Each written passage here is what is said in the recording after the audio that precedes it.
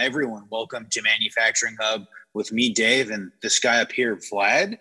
We have somehow made it to episode 50, and we've got a very special guest, Clint Bodegin. Clint has quite literally written the first book on industrial cybersecurity. If you are watching live, you can see it under Baby Yoda behind him, called Hacking Exposed, or Industrial Control Systems Hacking Exposed. Let's just jump on and say, hey, Clint, thanks for being here. Hey, thanks for having me. And I do have to admit, it's not the first book on ICS or OT cybersecurity. Okay. You know, back in the day, you had SCADA Security by Ronald Krutz, I think. Okay. You know, and then there's been a few. Brian Singer wrote one. Bob Radvanovsky wrote one. And then SCADA hacker himself, Joel Langell, with Eric Knapp, wrote a couple. And so, but I will say that the Hacking Exposed Industrial Control System is the first offensive perspective ICS OT cybersecurity book. So we'll go there. Appreciate the clarification on that, Clint. And thank you again for taking the time to join us. I wanted to start us off, as we always do, with your background. And I've looked at your LinkedIn profile. You have a vast, I would say, diverse experience in both ICS, but also on the SCADA side a little bit. But you started off in the military, in the Air Force. So I wanted you to maybe give us I would say like a timeline, but let's start with, that initial experience with a little bit more emphasis. So in the Air Force, I barely even got into computers and computer security, maybe halfway through. I was just an aerial transporter for the Air Combat Command. So it was an air transporter for the B-52s. And so anytime the B-52s deployed, and there were some other cool things that we did overseas to get away from the normal air, we were FedEx with guns, basically, is what it was. But, you're not always doing that. You're not always deployed. And so I worked in the LAN office. And back then when I first started, there was not a computer on every desk. And our first networks were BNC, bayonet connectors on token ring networks.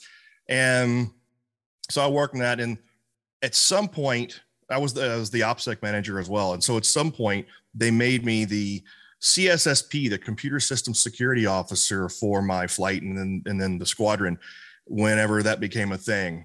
And then, as time went on, got to work with the OSI CCI, which is the Office of Special Investigations Computer Crime Investigation Unit. And that's really where I got into cybersecurity.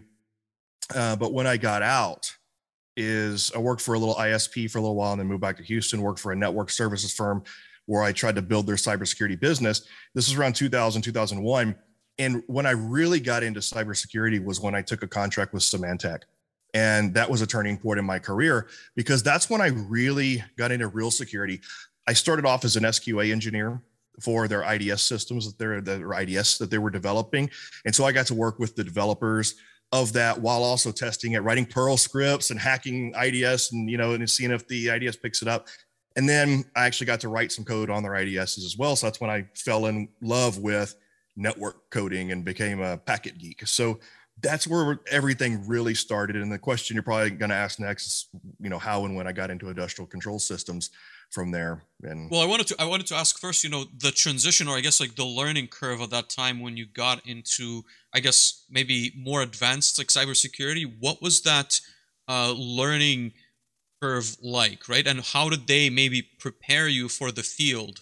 Because I'm assuming you didn't do a traditional like degree maybe at that point. Yeah, no. Not at all. So in the Air Force, they had, what was it? Was it Skillsoft? I think it was, or something. They had all the CBTs.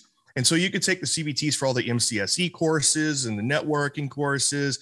And it was a lot of self-study. There was no formal training or education. And I was taking a programming course there was a certification course through McGraw-Hill Education. It was called National Radio Institute. And I took a programming course through there. I eventually started working on my bachelor's degree through Louisiana Tech University while they're in Barksdale Air Force Base in Louisiana in computer science. And so I did get some formal education, but it was all self exploration. And then whenever I got, so the path from the Air Force to Symantec, I mean, it was really a path of really studying, really trying to learn, and then going to interviews and learning how much I didn't actually know.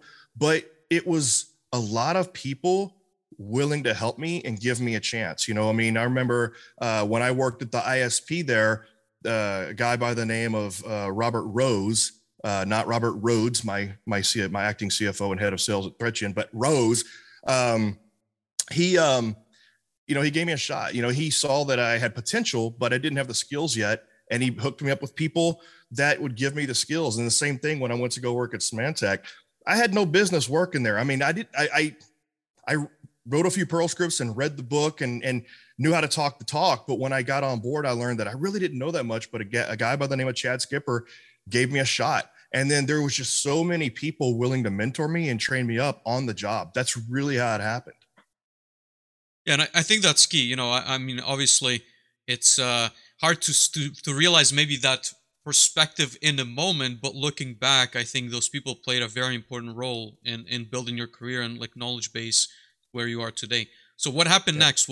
How does I would say the industrial maybe setting or the SCADA positions like came in? Yeah, so I went to, after that contract ended, a lot of big story there, but the contract ended. I had a brief stint working in the financial industry. I got hired by a bank as the vice president of IT security. It was a Texas bank. Actually, they have the most branches in small branches and like Walmarts and stores in Texas. So it was the largest bank in Texas. And there was a lot of stuff I can't say, but let's just say that, you know, sometimes people are more interested in checking the boxes and telling regulators something that isn't true. And me being head of that department, it was my butt on the line. So decided that wasn't for me. So I interviewed for a job here in Houston where an oil and gas company, it was for a consultant, and the oil and gas company wanted to secure their SCADA systems. And so it was a pipeline company and there was a SCADA. So my first intro was SCADA and pipeline. And I've worked mostly in pipeline, most of my career, most of my customers. That's what I'm most familiar with. And, but I never heard of SCADA. And they told me that they wanted to interview me to potentially help this company secure their SCADA systems. They even told me in the interview, hey, you probably never heard of SCADA, but that's okay. And I got the job, and it was, again, on the job training and just a lot of people showing me the ropes and teaching me about SCADA while I helped them secure it and do some things there. And I'm not going to say the name of the company, but it is important to note that all those people that mentored me into that company and taught me the SCADA and all, I'm still friends with all of those people to this day. They're still very close friends of mine, and they've dispersed throughout the industry. Some of the people actually, you know, still work at the company, the oil and gas firm that we're with. And it's the people that you meet and that teach you and train you along the way that make the difference. Oh, absolutely. And what was I'm curious about your perspective at the time, maybe again, looking back with the current situation in mind, but what was your perspective of the manufacturing / like maybe oil and gas industry, right? Like, was it surprising for you to see what was happening on the security side? Was it maybe the same as you had experienced before? Was it, again, probably banking was like a rather big transition, but what were your thoughts at the time, if you can recall? Yeah. I mean, I think my thoughts back then were the same as a lot of people still think now, which is, you know, I couldn't believe how legacy and how old the systems were, you know, on this SCADA. I was I'm not even going to mention product names, but you know, it was it was amazed how simplistic the entire architecture was comparatively to a huge enterprise architecture with all these server zones and data centers and everything like that. And yeah, from a security perspective, I mean, you don't even have to ask what I thought whenever, you know, when I saw this, how SCADA systems work. And this was all SCADA at this time. There was no DCS. It was all SCADA. And it was all Linux based, Unix and Linux based, and got to see my first PLC and my first RTU. And I almost feel like I kind of took a step back. I mean, I felt like the one-eyed king in the land of the blind, right? I mean, I was probably at the beginning of my cybersecurity career, I was probably somewhere between novice and intermediate at that point. But I mean, I was the security guru at this point when I went into this environment. So, which I think presents good opportunities, right? If you view it from the positive side, there's obviously a lot of maybe problems to solve, but at the same time, it maybe allowed you to, as you said, be the guru, but also offer really good solutions based on your previous experience. And so what was that like, and how did you transition into what you're doing now? Could you paint us maybe the last portion of that picture? Yeah. So, I mean, it was all of, just learning a lot, right? I mean, I think one of the advantages that I had going in was that I've always been a self-teacher, a self-learner. And so I continued to study and learn the things, outside of my job. It helped that I was single and young and, had no life. And so I spent a lot of time and just studying, and this is kind of interesting. So the consulting firm that I worked for, they ended up, I guess, shutting down. I was on a different project and out, I was in Washington at the time. So out of state. And one Friday they called everybody up and they said, we're shutting down. And I was like, okay, I'm stuck in Washington. And so what am I going to do? And at the time, I knew, as I was learning more about everything, one of the people I looked up to was Jonathan Polay. He was a competitor of mine at the time. And so I reached out to him, and, the conversation went well. We ended up working together and ended up getting hired eventually. And, the rest is history.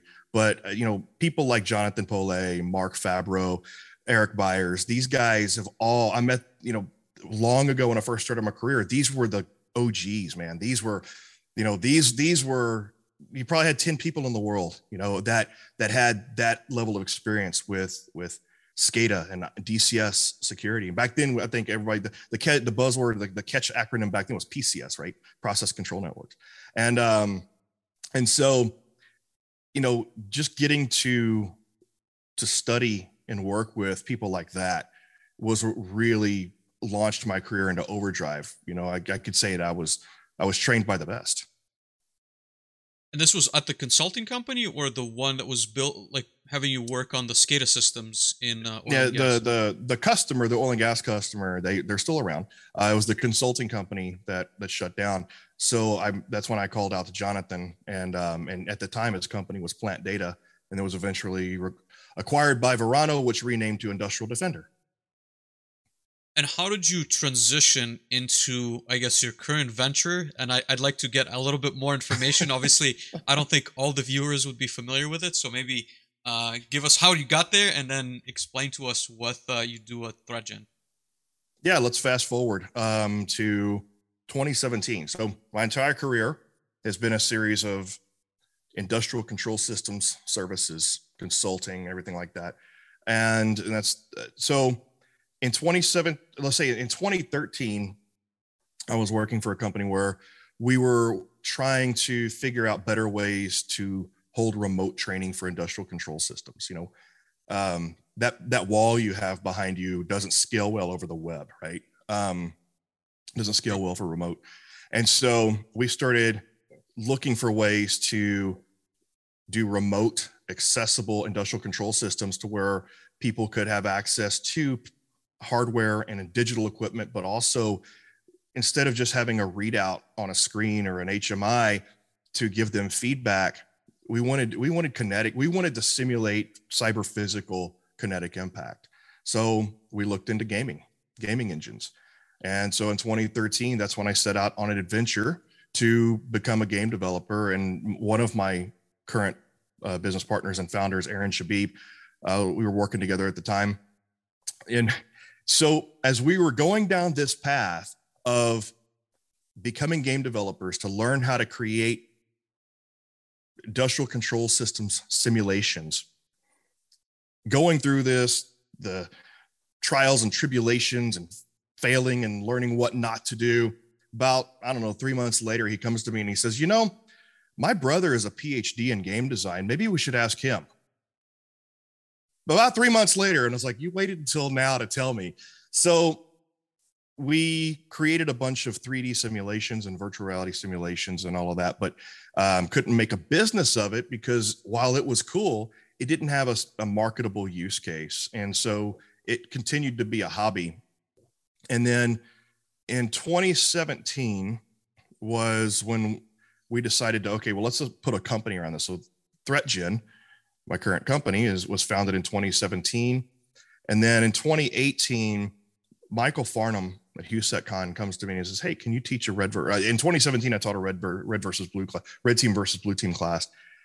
In 2018, he wanted me to do it again, and he wanted me to do it in one day, kind of like the previous year. And I said, well, last year, it didn't work out so well. It's hard to teach a red team versus blue team class in one day. And so we decided to, use our new gaming skills. And so we kind of made like a cyber board game sort of thing to where you have a red team against a blue team. And it worked out. It worked out for us. So that became Red versus Blue, ThreatGen Red versus Blue. And then Dr. Art Conklin at U of H, he goes, man, he was in the class that we did. And he says, you could sell this. And he goes, I would use this in my class.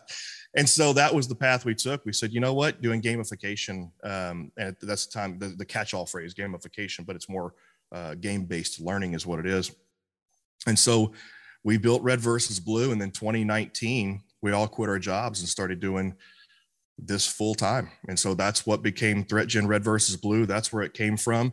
And 2019 was our launch point, and we've been building it ever since then. Well, I have many questions. Dave, let me ask one last one before I kind of pass the mic over to you.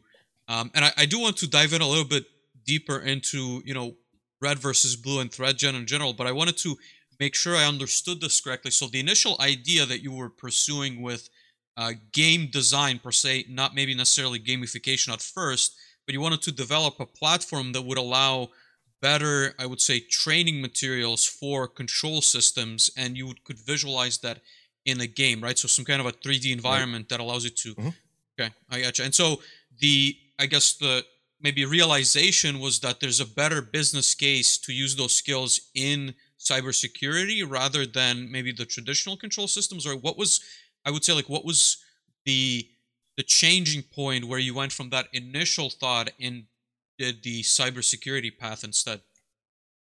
It was the use case, right? Trying to do the 3D simulations at that point for just industrial control systems, there wasn't really a marketable use case. It wasn't obvious to customers or ourselves on, okay, how do you use it? What's the best way to use this? And it was creating what we call active adversary simulation, to where, okay, it's best to play this against an opponent, and instead of just running through a simulation, let's do this like it is in real life. Let's have an active adversary playing against you, so that and so it was kind of that. But we also did realize that if we're going to make a business out of this, we're going to have something that scales outside of just industrial control systems to the broader cybersecurity market. And that's kind of one of the things that didn't exist really, which you have CTFs, and you had all these things to do, self-training and capture the flags and all the stuff like that. There was nothing out there that allowed you to actually play against an adversary, and gamification or game-based learning allowed us to do that. So that was the thought pattern, and that's what the transition was. Interesting. Really cool. Dave, do you want to jump in? Absolutely. So everyone in this conversation knows I'm a big fan of what you guys are doing with Red versus Blue, Clint. Can you we've kind of talked around it a little bit, but can you give everyone who's listening an overview of what Red versus Blue is, and maybe what gamification is, and how you guys are using it and the end outcomes, please? Yeah. So in short, ThreatGen Red versus Blue. ThreatGen is the company. Red versus Blue is the product. People call it both. Sometimes just people refer to the product as ThreatGen. Either way, it is a cybersecurity simulation platform. So it is a gamification platform because it entails the elements of gamification, competition leaderboards and stuff like that. But it in itself is a game-based learning tool, which is you're actually doing cybersecurity simulations. And so it's a game and it's gamification, but it's designed, like I said earlier, it's designed to allow trainees, students, staff, whatever, to learn and practice cybersecurity skills, do incident response exercises, security awareness in a way that is more immersive and engaging. This gaming environment's a little more fun. Okay, a lot more fun. And like I said, against that active adversary, so that you're doing it like you would be doing in real life. So that's what it is. So we've got this education portal around it. So you got guided labs and IR tabletop scenarios, and so it's really kind of this cybersecurity simulation tabletop in a box kind of thing. That's what Red versus Blue is in its essence. Gamification is kind of the new latest buzzword. It's been growing. And gamification can be applied to anything. Gamification is the method of adding game-like features to anything. So leaderboards, points, badges, to make it more interesting, to keep people engaged, to keep people at the forefront, keep it at the forefront of their mind. And then you dive deeper into gamification. Gamification is that catch-all. You dive deeper into gamification, and then you get game-based learning, game-based training, where instead of just having game features, you're actually using the game to train. Interesting. And so as a follow-up, I guess you guys offer it in a couple of different forms, right? Like I know the first time I told Vlad about it, I think I was about halfway through the explanation and he went and he purchased it on Steam. And I think about the time that I finished the explanation on it, he was like going through and he was through like the second round as I was trying to explain it. So I think that's very interesting. But what are the major benefits of, an enterprise customer? Like, let's say I own an oil pipeline, or let's say, I make, paper products and I cut down trees. Like, why would I want to bring this like really cool game to my facility? What are the outcomes, and how do we train our operators? How do we train our kind of support staff, our SCADA staff around that? Right. So yeah, we released the game on Steam in its infancy first, so that it was so we could industry test it, right? We had 2,000 beta testers. So as we developed the pro version turned into a more complete educational tool. So you have just the game by itself on Steam, but the pro version has an entire educational portal. So first of all, you get context around the game. You get guided labs. You get scenarios and things like that. So it helps you learn as opposed to just playing the game and hope you learn, right? The kind of pro and enterprise versions have more extensive environments, and they have more scenarios for the education. They have labs. So most importantly, what we found was earlier on in development, we found that we didn't even intend to make this an IR tabletop exercise tool at first. It was strictly meant for just cybersecurity education. And again, with that benefit of you're getting the red versus blue, you're getting that active adversary, and you're doing it in an immersive environment. The other thing I would say is that it's not technical, but it's detailed. So you're not doing command line stuff. It's not a cyber range. This is a strategy game where you're learning how to build a cybersecurity program, manage budget, but you're putting in firewalls and you're segmenting your network. On the red team side, you're still doing recon, you're still doing social engineering, physical attacks and all that, but it's point and click. All your actions are right there and you're pointing and clicking and dragging and dropping as opposed to having to do command line stuff, right? So anybody of any skill level can build a cybersecurity program or hack a network, right? So the benefits to the enterprise and the organizations and all this is that, number one, you get a more immersive, interactive learning method for leadership, for your employees, for your staff, and everything like that. Back going to tabletop exercise, we found out that a lot of our customers were actually using the Steam version to do tabletop exercises. I'm like, wow, if they're finding ways to do a tabletop exercise with Steam, we figured it would be a good idea to facilitate that and build features in. So we built a tabletop exercise in a box. And so now, instead of taking a month to plan a tabletop exercise with all the specifics and then have to manage the tabletop exercise and the logistics while you're trying to run and facilitate that, it's done for you. You click your environment, you click the scenario you want to run, and you click go. Let the computer, let the gaming engine and the computer AI do its thing. And, and so you can break free from PowerPoints and Excel spreadsheets and all that. And instead of just using injects, you have an active opponent trying to counter your every move. So it's in my opinion, it's a more effective way to just train in general because it's more like real life. And then, if people want to customize it, if they want to do a tabletop exercise, with something that looks like a Visio diagram with action on their own, that's really what Red versus Blue is. It's Visio turned into a game, but it's prettier.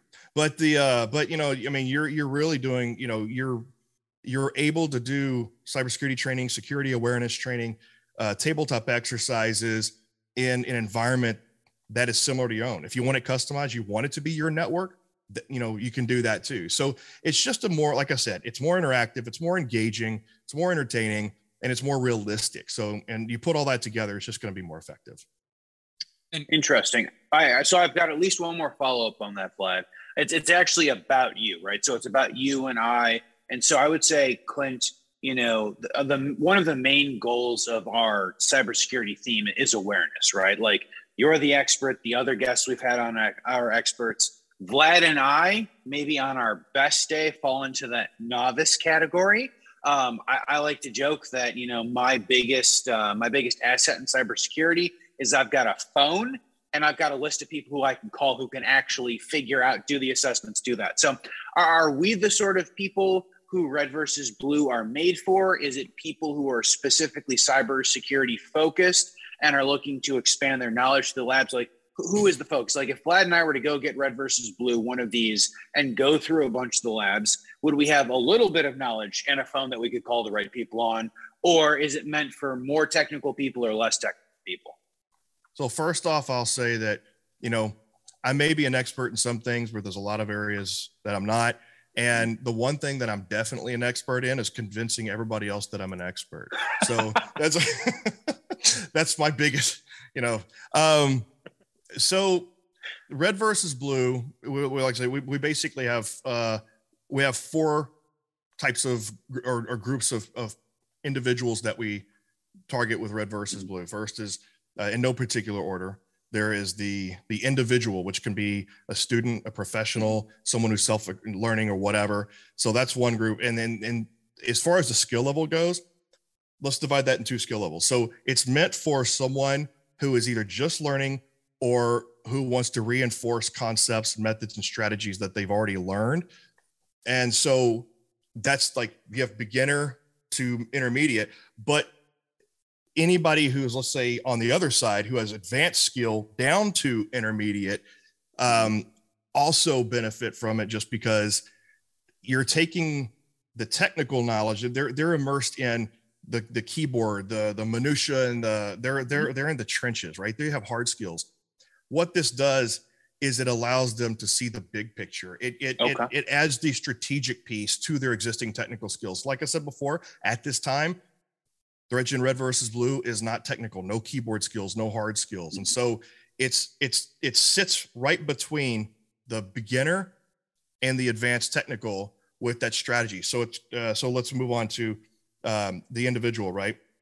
And then there is businesses and organizations. Mm-hmm. So anybody who needs cybersecurity awareness training, you know what that entails. You know what the level is there. If you want to train your technical staff with IR tabletop exercises, mm-hmm. or anything strategic or incident response procedures and plan related type of stuff, we have organizations where we get engineers, IT staff, users, and CISOs all in the same room and do these team building exercises for awareness. And it's funny because then you get the CISOs.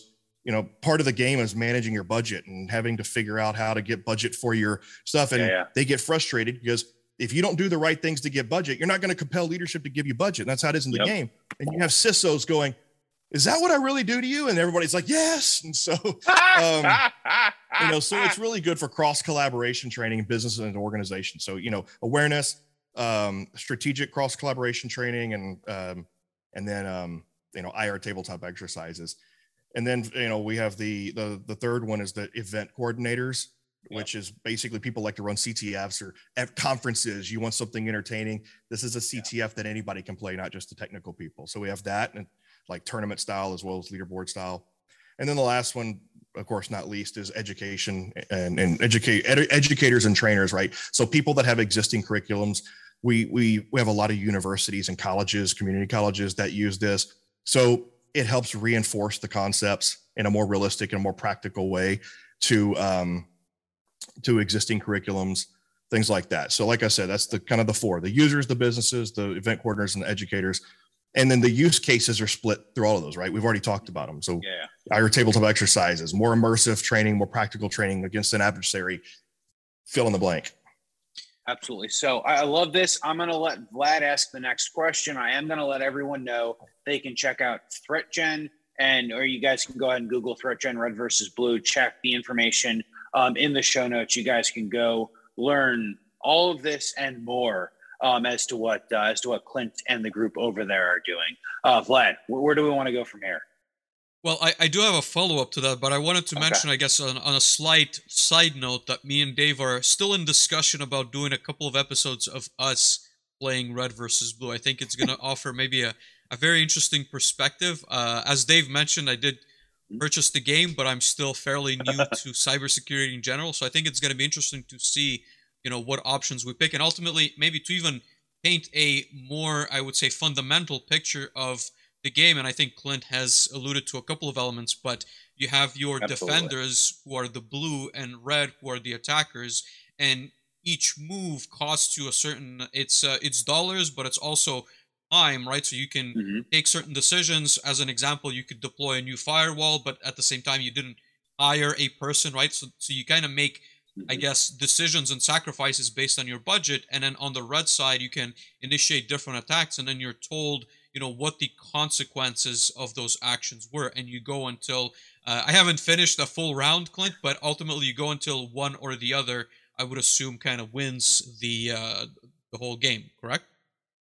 Yeah, there's so going back to your first point, everything, it's a turn-based game because it's hard to represent like weeks or months worth of time in a real time. So it's turn-based.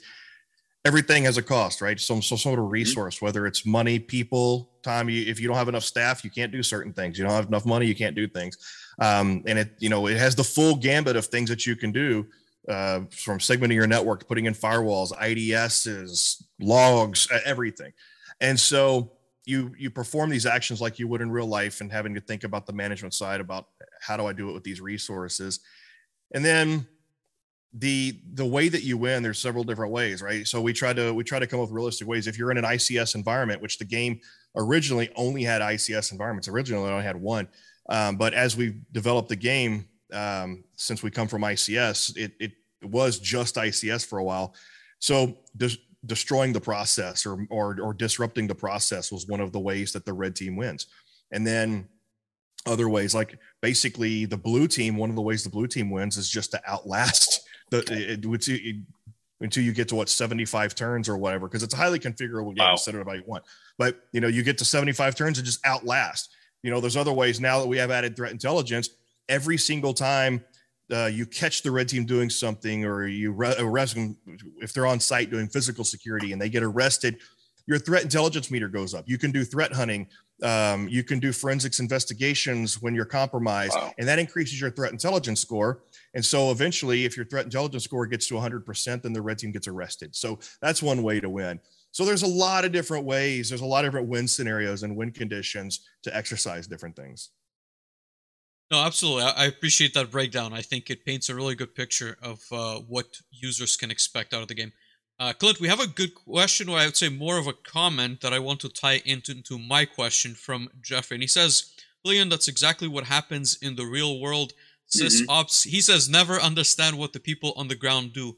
They're looking at it from an engineering standpoint. They don't consider what happens in the field. So I want to maybe turn that around, not necessarily like go into that specific discussion, but I wanted to, turn into the real world and ask you, what do you typically see as, maybe taking the cybersecurity people aside, what do you see the skill level of maybe an automation engineer like tech level is. And obviously, I understand that there's going to be companies who are much more advanced in this than others. But what is your average assessment of maybe manufacturing, again, from a cybersecurity standpoint?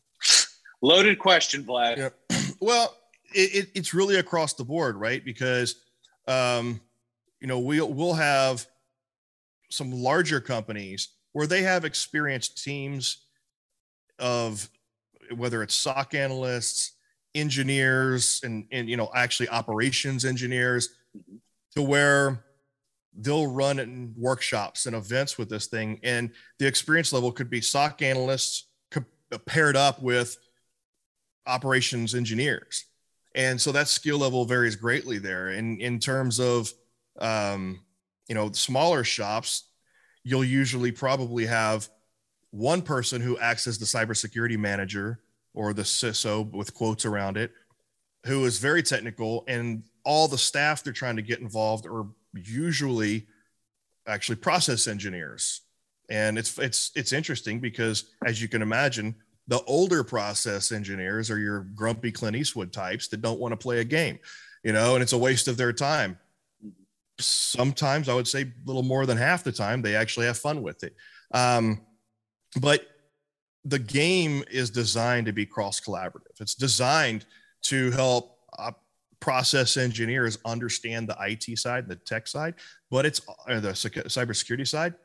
But we've put a lot in it so that the IT folks actually understand the ICS and the OT side. For example, if you start doing a vulnerability assessment without implementing the proper procedures for ICS, you'll start knocking over your PLCs and you'll disrupt the process environment. If you don't get vendor certification before you start patching PCs in the process environment, you can disrupt the process environment. And so we take all those caveats and all of those elements that you see in real life and we put into the game so you have that cross collaborative experience. And so it doesn't really matter if they have a lack of experience because we provided all the support. So when you're playing the game, it gives you hints. It tells you what you've done good, what you've done bad. If you don't understand what something is, click on the help and it tells you what this thing is. And in the portal, in the new pro version, the portal actually has a getting started with red versus blue, and it has introduction to red team tactics, introduction to ICS. So these are all considered, these are all mini courses. They're not meant to be full-blown courses so you got to sit there for hours doing this. They're just little mini guided labs to help you along as you go through the game. Because the whole point of the learning exercise is to do it with the gamification, to do it with the red versus blue, not go through a long lectured course. No, absolutely. And I only wish, this was an option when I was just getting started in my automation career at I'm not going to mention the names again, but a very sizable company. And I think the only, I would say, cybersecurity initiative that we truly had in place was, those random phishing emails that the company would send you, and then you'd get a report or a conversation from your manager who would tell you, well, like you clicked on this link you shouldn't have, and like we're now being, I would say, under questioning for not following the right procedures and not being trained enough. And to be honest with you, I don't think they even trained us in good cybersecurity practices. And at the end of the day, I fully agree with you that it shouldn't be a fully loaded PhD in cybersecurity, but ultimately it gets you enough information where you can start asking maybe different questions. You see a bigger picture. As we talked the last 3 weeks with Dave, it's maybe difficult to understand what's going on outside of your core, I would say, team or expertise, right? And so it allows you to kind of understand what is happening at the full business scale. But no, I think it's a really great tool. I'm certainly looking forward to our episode with Dave. I'm trying to put a little bit of pressure on him so that he actually makes it happen, but I think it's going to be really interesting. Well, thank you, Vlad. I was just going to say, since you said you wish this was around whenever you were, growing up in the industry and everything like that. Well, my next venture, my next startup is going to be time travel. So I'll hook you up. Perfect.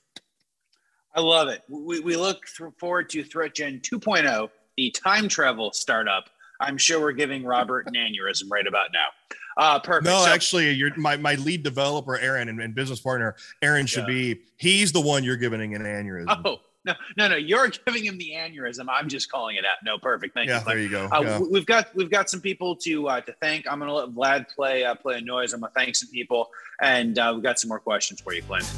Sure. There we go, Dave. Awesome. Thank you. So we want to thank Phoenix Contact for sponsoring this episode and the entire cybersecurity theme. Phoenix Contact's MGuard family just won a controls engineering award. You guys should absolutely go ahead and check that out. Now, the MGuard family is designed to provide cybersecurity protection and network resilience, all in a rugged and industrial environments, combining features of a stateful packet inspection firewall, an AT router, and an endpoint security appliance. The MGuards were engineered to be both IT and OT friendly, which we all know are exceptionally difficult, with features such as Firewall Assistant and Easy Protect mode. The MGuards are simple to configure securely while still providing unassailable protection for your critical assets. So as I mentioned before, this very much fits kind of that level 3 firewall security solution. As Miriam talked about on episode 46, they also have an entire cloud side of the MGuard family that you guys should absolutely go ahead and check out. Again, we want to thank Phoenix Contact USA for their support of this episode and everything in general. I will again shout out my good friend, Clint's good friend, everyone's good friend, Pascal Ackerman. He has a new industrial cybersecurity book out. If you guys have not signed up for the giveaway, Vlad, go ahead and hold that up. We are giving away the book, one in the month of February 2020. It comes with dozens or hundreds of hours of labs, of everything you need. The biggest question that we have left is where Pascal literally finds the time to go ahead and write all of that, in addition to, the rest of the life that he has. So go ahead and check that out on manufacturinghub.live. We will also go ahead and drop that link in the show notes. So Clint, I think that this is very exciting. And I want to ask you about career advice, which is a question that we normally ask people. And I'm interested to hear your career advice, because it seemed like you had a lot of opportunity to do learning. So, and I think especially on the cybersecurity side, it takes a lot of time and effort and probably mentorship and community to learn what you need to learn to become an expert such as you. So what is the best advice that you have for career advice of someone looking to get into or expand their knowledge in the cybersecurity realm? First and foremost, get involved in the communities. Mm-hmm. Your local DC 713, your OWASP, your Beer ISAC, shout out to Beer ISAC. But get involved with the local communities, even virtual right now if you have to. That's going to be your quickest and the best access to knowledge, to friends in the industry, community.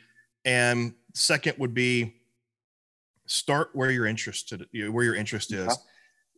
Cybersecurity is so multifaceted. I mean, there's something for every skill set. If you're a programmer, obviously, if you like to tinker with electronics, obviously, but if you like to write, if you're an artist, if you like to do research, there is some sort of vertical slice of every skill set within cybersecurity. Probably not like basket weaving, I would think maybe, but but for the most part, there's a skill set that is needed in cybersecurity. So start there first, join the communities, get involved, and start there first, because you're going to excel faster in something that you're excited about, something that you enjoy. And then the third one would be take that skill set and contribute to the community, right? So if you are interested in write cybersecurity articles, do some research, and start to contribute to the community. That's how you're going to be, that you're going to become a friend to the community. You're going to become credible. You're getting your work out there. So, and you're excited. And when you're giving to the community is going to want to give back to you. So those are the top 3 things that I'd recommend. Just develop the skill set within the context of cybersecurity that you're interested in, and get involved in your local or virtual cybersecurity communities. That's the biggest thing.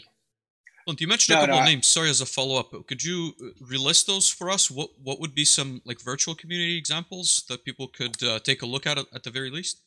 Yeah, look for your local DEF CON chapters, your DC. Like, so here, DC 7. I mean, I said DC 713 because that's specifically our local chapter here. But your DC groups, your DEF CON local chapters. I mean, that's But everybody in cybersecurity knows what DEF CON is. It's largest cybersecurity conference, and very historic. But you have your DC, and so you have your DEF CON conferences. Some of them, OWASP, OWASP, there's still 2,600 communities around. And so there's those in the ICS/OT industry has Beer ISAC, like literally Beer, BER hyphen ISAC, information sharing and analysis centers, I guess what it stands for. I don't know. It's just a community. I forget what ISAC stands for. I just know it's an ISAC. But yeah, I mean, and there's also other professional groups to get involved with, right? So there's the ISACs, the local groups. There's the ISSA groups, Information Systems Security Association. There's those groups. You have InfraGard. If you qualify for InfraGard. So there's lots of groups and communities, professional and social, that you can get involved with. I think here we have HaHa. So as Vlad is going through and writing all of those down, so Clint, you kind of mentioned get involved in where you have skills or where you have an interest. So we talk about how there needs to be more cybersecurity awareness on the industrial side, right? Most facilities are not secure or aware of their cybersecurity issues. Is there a need for more people in the cybersecurity communities? There always is. And let me back up. And so the concept of cybersecurity awareness, right? There's not a lack of cybersecurity awareness in industrial environments, operations environments. At this point, I think everybody's sick of hearing about cybersecurity awareness. Everybody on the planet is well aware they're supposed to be aware of cybersecurity, right? Okay. So at this point, what we need is a better cybersecurity intelligence, right? We need a better sense of cybersecurity threat awareness. We need a better understanding of what those threats are and what we should be looking out for. And the industry as a whole, from users to CISOs, need to. Did a whole presentation yesterday on why people still have hold my beer moments in cybersecurity, even though they know they're not supposed to click on the cat video, right? But there's so that's why I call it. We have to make better cybersecurity decisions, is what it is. Okay. It's not that everybody's aware of the threats and everybody's pretty well educated at this point on what you shouldn't click on.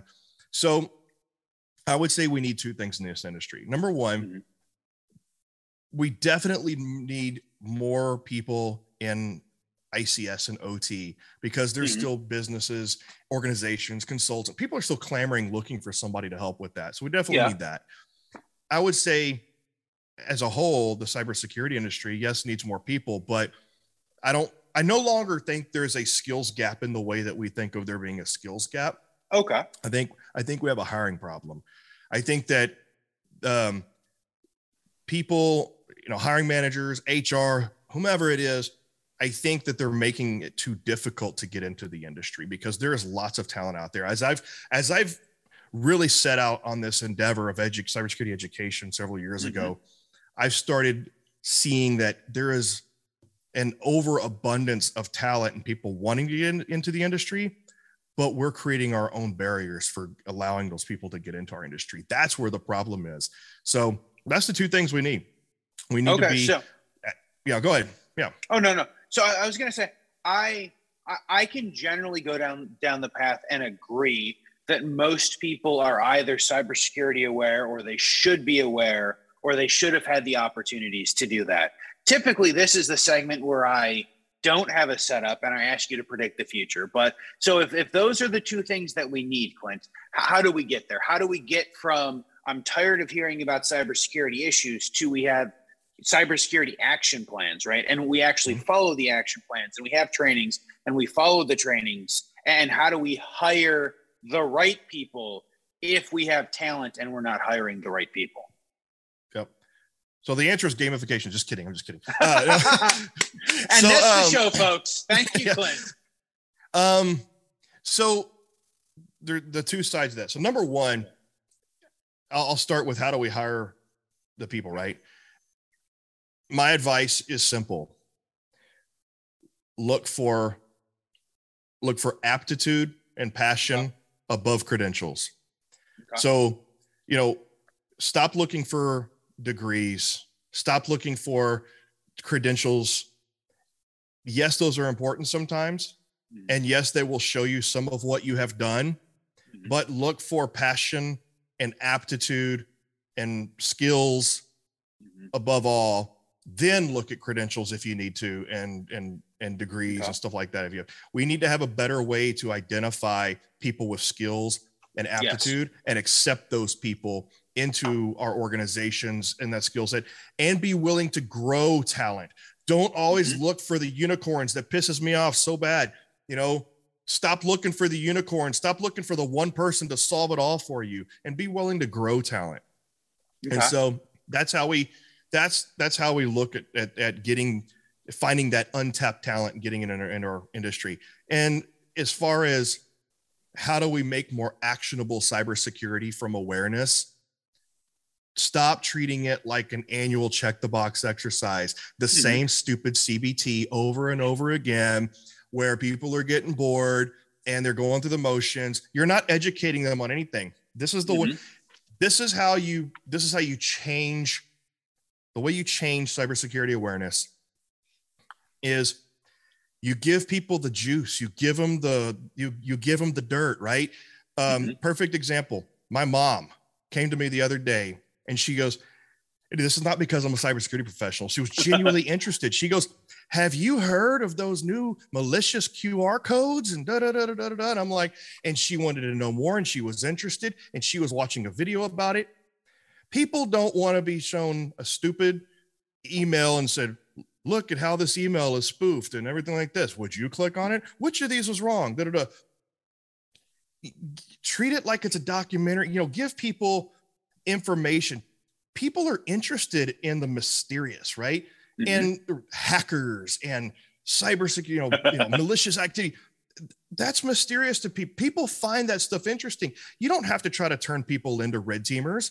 But if you teach people about the mysterious element that's trying to attack them and the way that they do it, that's what's going to make people really perk up and really watch these things. And yes, I believe gamification and gamified learning and simulations of playing games, I think, is a part of it, because we are a gaming culture. We are glued to our phones playing points games and farming games and everything else. And we have points on our credit cards and airline miles, and we're a gamified world already. And I think that's what's going to engage people and keep it at the forefront of their mind. So I love that. And I know Vlad will have follow-ups, but I have one more follow-up question on this, Clint. So I think generally everyone who we've spoken with said credentials in cybersecurity, they can be good, but they're a huge barrier of entry because of the cost, right? So I think most people are agreeing with your statement. I guess the question becomes, how can an HR person, how can a engineering manager or a plant manager,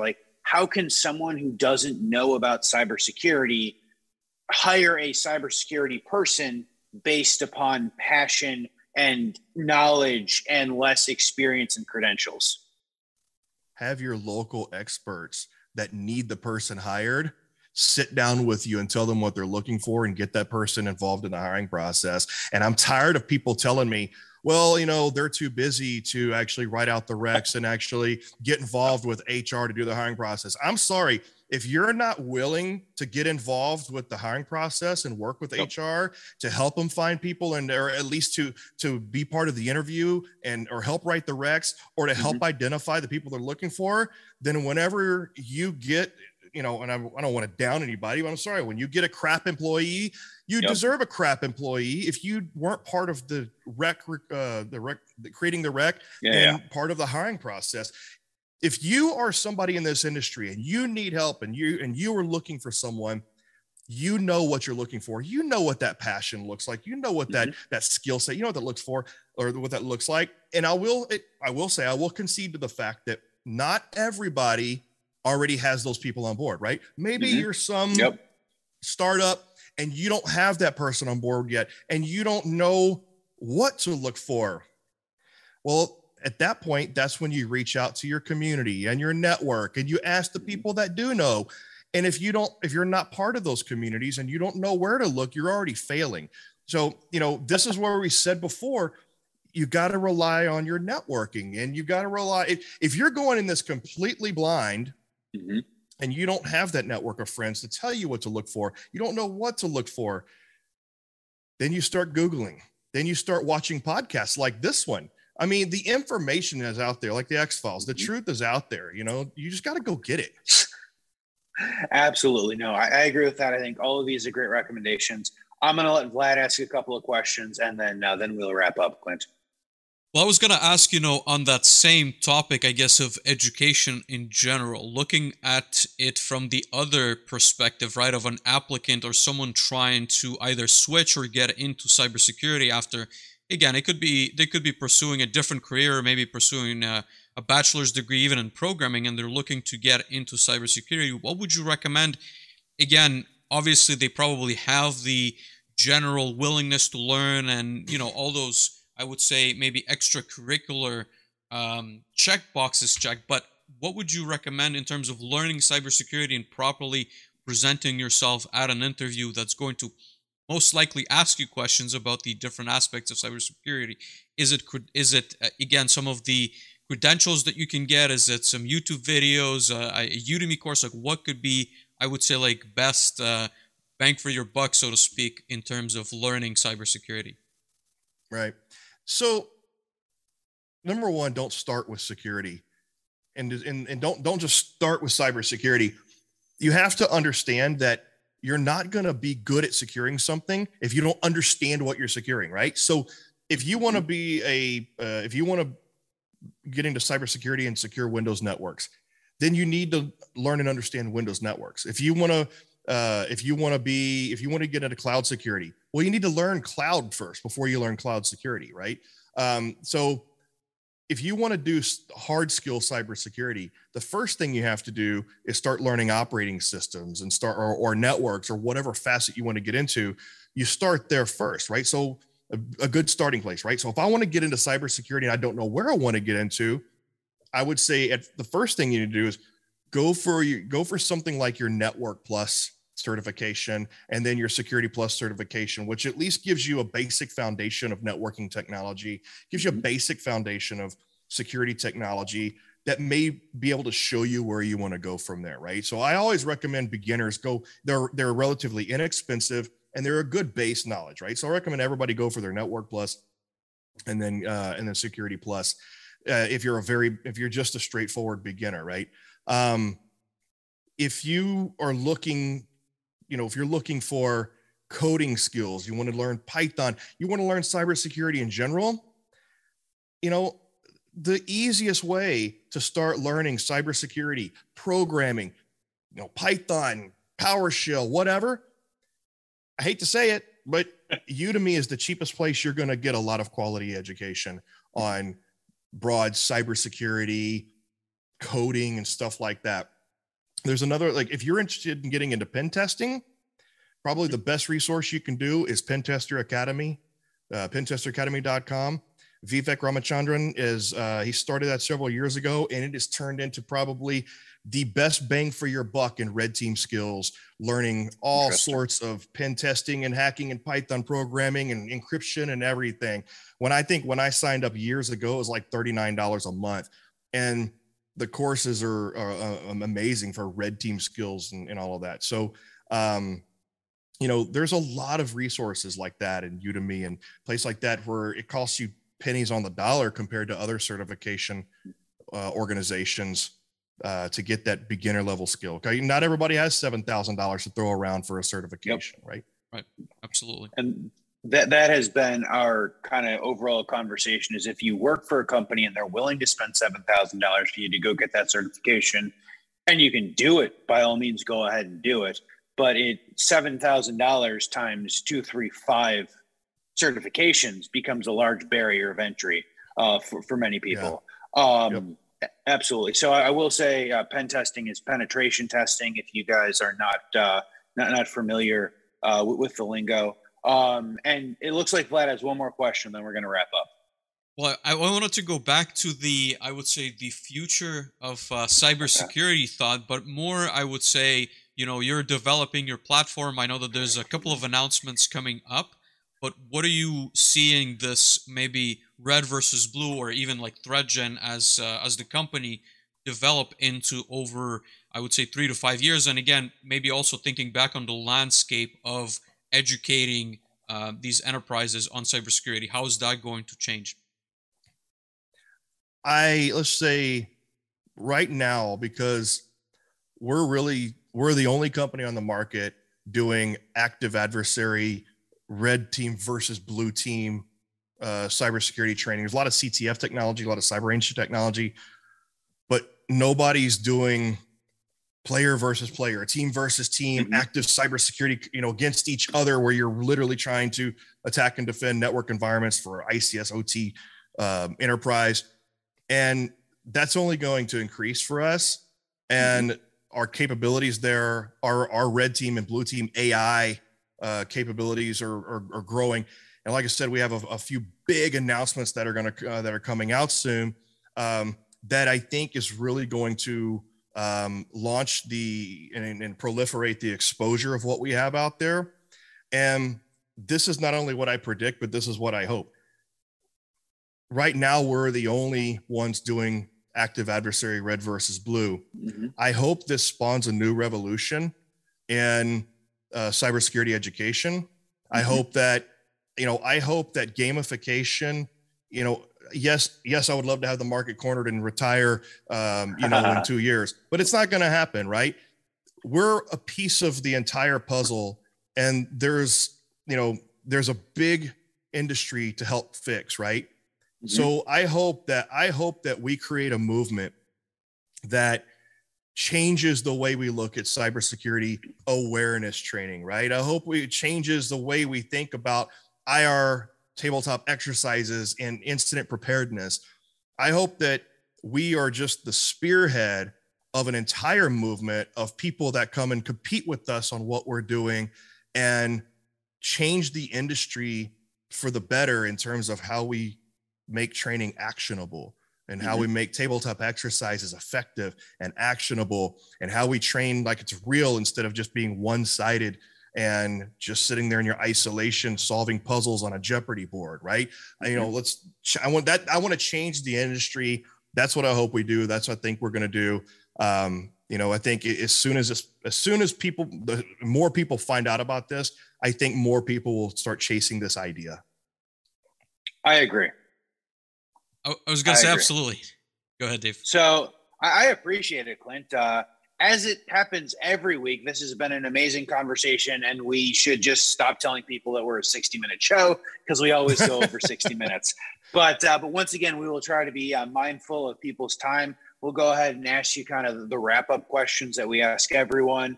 And I know you've got a couple of good answers to this. So I'm going to say, Clint, recommend us a book from Clint, and recommend us a book from someone not named Clint for this next section, please. Rick, well, I only really had a hand in writing one book, which is that one back there. But I will tell you that I do have a red versus blue strategy guide coming out. We have the basic user guide already available, but I'm writing the red versus blue strategy guide, which is not only a guide to helping you with the red versus blue game or gamification. I'm making it an actual real life handbook. So, nice. Because red versus blue is supposed to mimic real life, right? Anyway, so I'm making the strategy guide to where it's a game guide, but it's also a handbook for real world cybersecurity, and to include industrial. So that's the recommendation. Look for it. That's for me. For a book by a person not named Clint, I've got to say the 2-part series from Pascal Ackerman, which is the industrial cybersecurity Part 1 and Industrial Cybersecurity Part 2, because I think all said and told, you're looking at what 1,200 pages total between all of those books. But I've known Pascal for a long time. I know his work because I've worked with him. He's worked for ThreatGen for a while. And I know his quality of work. So I know he knows what he's talking about. Mm-hmm. And when you look at both those books, it's not like first edition and second edition where this second edition is updated. No, from the first one, it's a continuation. It really is one big book. So I recommend those two. The one that Vlad held up earlier, and then there's a first edition, which is really a first volume, not an edition. It's the Green Book. The Green Book. I love it. So I'm going to say, if Vlad really wants to play this game, I'm going to play the red team. I'm going to hack in and ask Clint if I can get an early copy of the handbook. We won't give it to Vlad, and I'll just go ahead and roll them on stream. In true red team fashion, that's what's going to be what happens, ladies and gentlemen. Fantastic, Clint. So last question for you is who should reach out? Who do you want to connect with? What are you looking for? Who do you want to talk to about red versus blue? Who should reach out to you? Everybody. Everyone.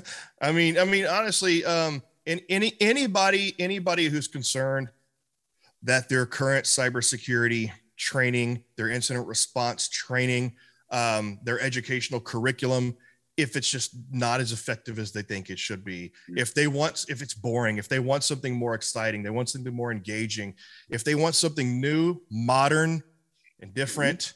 If you would just, long story short, because I'm a long-winded person, as you've seen this episode, long story short is that if you're looking to basically take your cybersecurity training, your program, your curriculums, or whatever, just kind of into the modern era, contact me. I love it. We will go ahead and pimp a little bit more ThreatGen. So you guys can go ahead and check them out at threatgen.com. You guys can connect with Clint on LinkedIn. He is fairly active. You're fairly active here. You guys can go ahead and check out their YouTube. I think Clint has some of the most, strange but interesting cybersecurity YouTube videos out there, including a number of early S4 videos, which I watch. Kind of the intros of. Speaking of which, you guys will be at S4 in the middle of April, correct? S4X? Yes, we will. So, okay. Yep, we will be there. Absolutely. We're a sponsor at the Beer Bash, and we'll also have a Cabana booth. Oh, perfect. So I've been told Miami in April at the Cabana is where you want to be. And so I think it'll be a good time. I don't know if Vlad and I are going to be able to make it down. But I hear that S4 is always S4X is a fantastic way to kick off the cybersecurity, or just go hang out with the community, right? If you want to talk to the community, it's an amazing conference. I was really sad that it didn't kick off last year, and that is I'll tell you right now, S4 is the mothership of the ICS OT cybersecurity community. Absolutely. I have only heard positive things about it. So Vlad has a comment. I was gonna mention to the start of your last thought, Dave. So all of the links and references from this episode will be posted on the website as well. So if you're listening to this in audio form, you know where to find the links. It's going to be manufacturing.live. Just in case, I've been writing down a lot of notes, so I want to make sure that we get all of that to our listeners and or viewers, but definitely appreciate all those references, Clint. Yes, absolutely. Thank you, Clint. Thank you, Vlad. Thank you, everyone, for listening. This has been episode 50 of Manufacturing Hub with me, Dave, and this guy up here, Vlad. You guys can go ahead and connect with us. You can find everything in the show notes. We would like to say, if you're listening on podcasts and have listened to this far, please hit the subscribe button. Please rate us 5 stars. I like to joke, Clint, that we actually know why that affects the algorithm, but that is not this podcast. That is another podcast that people talk about algorithms. So until next time, we'll see you all soon. Thank you. Thanks, everyone. Thanks for having me. Clint.